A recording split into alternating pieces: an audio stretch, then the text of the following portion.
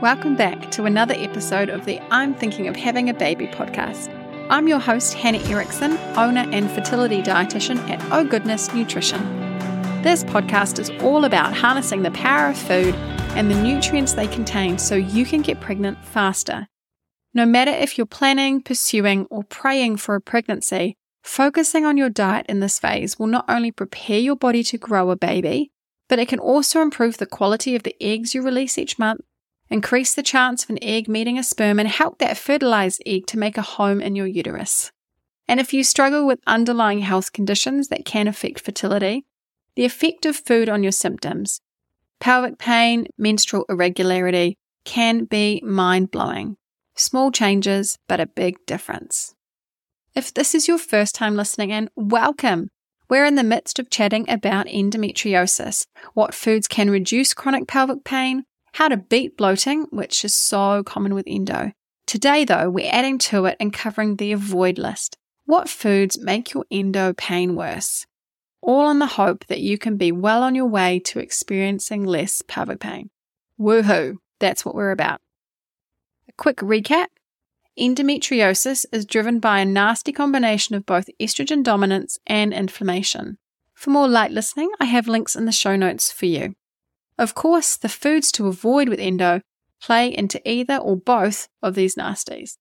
From the research that's been done, we are pretty confident that high-fat diets release an endotoxin from intestinal bacteria called lipopolysaccharide, or LPS, into the blood, which causes an immune response and corresponding inflammation.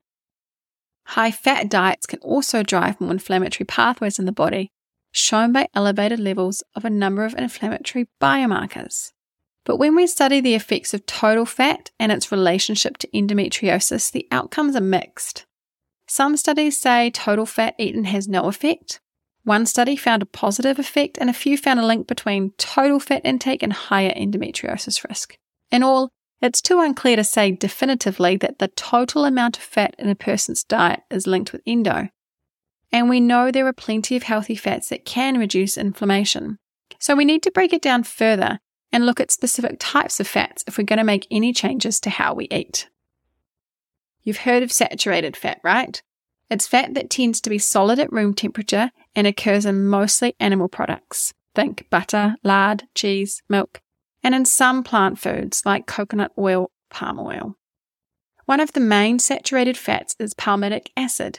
It's the one that's found in the greatest concentrations in packaged and processed foods. Saturated fats cause these endotoxins, or the LPS, to be released. They promote inflammatory pathways in the body, and it's been suggested that palmitic acid increases the amount of estrogen in the body. A meta-analysis, which, if you aren't a research nerd, it's the highest quality of evidence when looking at stuff like this, show that there is a significant relationship between eating foods containing saturated fat and risk of endometriosis, and especially palmitic acid seems to be the biggest baddie. So what exactly are the foods I should be avoiding with endo when it comes to saturated fat? Based on this evidence, I would be looking for ways to have less butter, or foods made with butter like pastries and baking, leaner cuts of meat, and choosing lower fat dairy, milk and cheese, coconut oil, and avoiding processed foods that usually use palm oil, which is called vegetable oil or vegetable fat on most labels. A note on the dairy. This one is a little bit unique. So unlike butter, which is pretty much all fat, milk and cheese are also really great sources of protein and calcium. Other research has shown they are beneficial in fertility and weight management. So if you have endo and you don't consume a lot of dairy, regular fat dairy is okay, but see your dietitian for specific recommendations. And definitely listen to the previous episode where I explain the goodness of dairy for endo.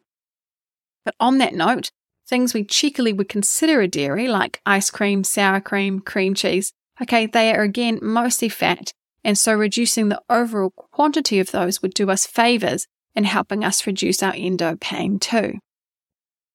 Studies have also found a link between red meat and endometriosis. In one study, those who ate more than 2 servings of red meat a day had a 56% higher risk of endometriosis than those who had red meat less than once a week. Now hear me out. I'm not suggesting that you go meatless.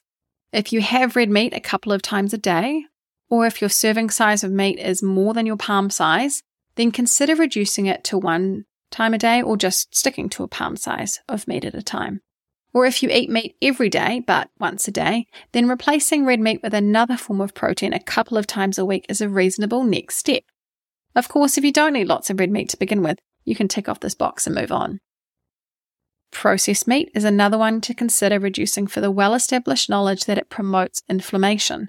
So avoiding bacon, ham, salami, chorizo, it's a good idea if you have endo. And of course, when I say avoid, I am not saying you can ever eat bacon again. How mean would that be? But again, once you know that reducing it will mean less endo pain, you give it a go, right? It's all about frequency and quantity. Having a small amount once a month or on special occasions is very different from having it weekly and or going on a bacon bender. Plus, it's not really a protein, it's just high in fat and lots of salt. Higher alcohol consumption is linked to higher estrogen levels and lower progesterone. And alcohol is also a well-established driver of inflammation. But when looking at a recent meta-analysis, moderate alcohol drinking was borderline associated with increased risk of endometriosis, but not enough to be significant.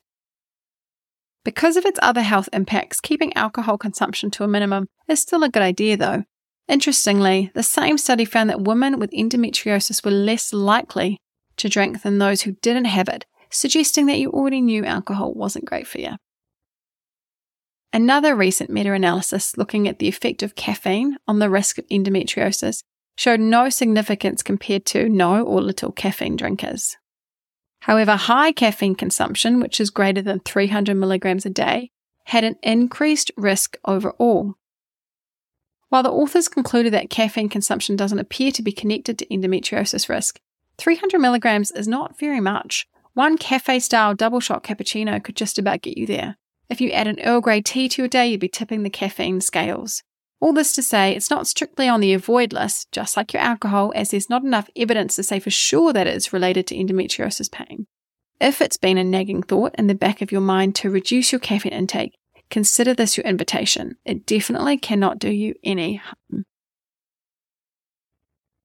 Alright, EDCs, endocrine disrupting chemicals like pesticides and BPA. Okay, you're right. These aren't really foods, and we definitely don't go out of our way to eat pesticides like we might pastries. But environmental toxins have been shown to exacerbate endo and therefore pain. Pesticides and BPA are 2 examples of endocrine disrupting chemicals. There are others, but these are 2 that have been studied and found links between them and endo. There are many ways that you can avoid these 2 compounds. Knowing where to find them is one thing. BPA is found coating aluminium cans, like your canned food, plastics, like your drinking bottles. It's found in memory foam, on shopping receipts, corrugated cardboard, and it's got a number 7 on the recycling icon.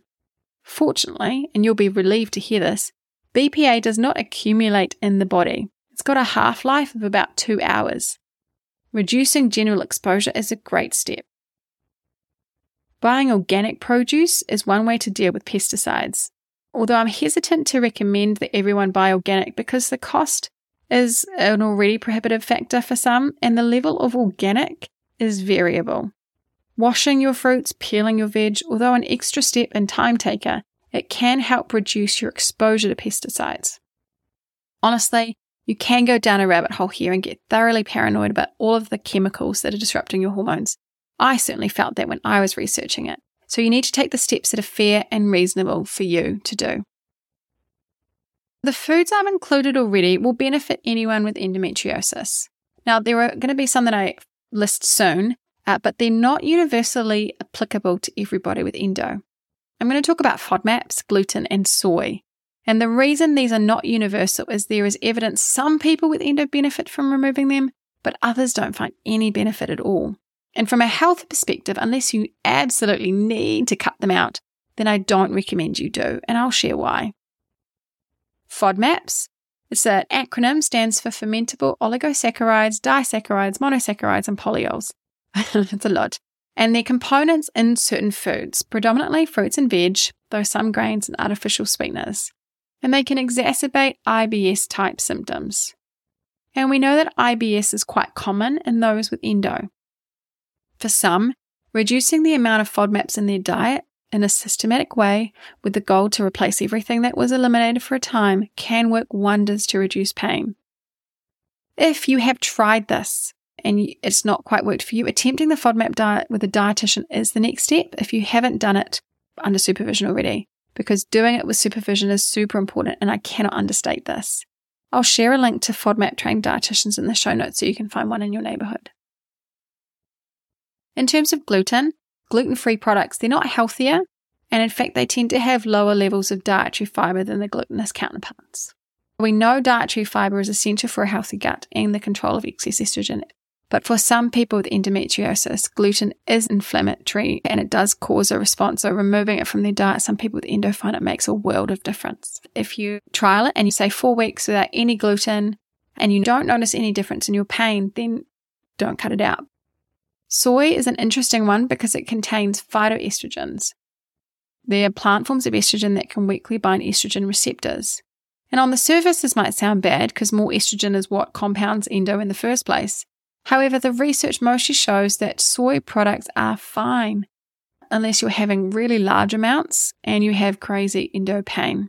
In that instance, reducing your overall soy intake is the next step to notice if you see any improvements in pain. So if you currently don't have a lot of soy, you don't need to reduce it, but if you're having quite a lot and your pain is significant, then think about how you can swap it out for non-soy products. Because the key thing when it comes to avoiding certain foods is to replace them with better alternatives. We always go for an alternative. Some can be better, but some can be worse. And if you don't already have one, this is exactly the legwork a dietitian can do for you. They will calculate how much you're having, how much you should have, and give you tons of strategies for how to make the change, replacing the item you're removing with things that are shown to make you feel better and have less pain. And if you haven't already, definitely give the previous episode a listen, because that will show you what to sub in. It goes without saying that the information I've covered here is not personalized advice. Some of us like to DIY things, and I hope you found some pointers and support in listening. If at any point you've tried things and have a hard time being consistent, or if you feel like your diet is too restricted, I invite you to talk to a dietitian to rediscover what deliciousness you can safely resume. The way I work is by asking you a million questions, developing a plan for less pain, and providing you with all the tools to make it a reality in your life. This begins with a meal plan, but it finishes with you learning what your body needs, how to do it, and you actually wanting to do it. I set you up so that even when I'm not around, you're able to continue. Thank you so much for listening to today's episode. Go ahead and stalk me on my website, ognutrition.co.nz, or on Instagram at ohgoodness_nutrition. I can't wait to meet you.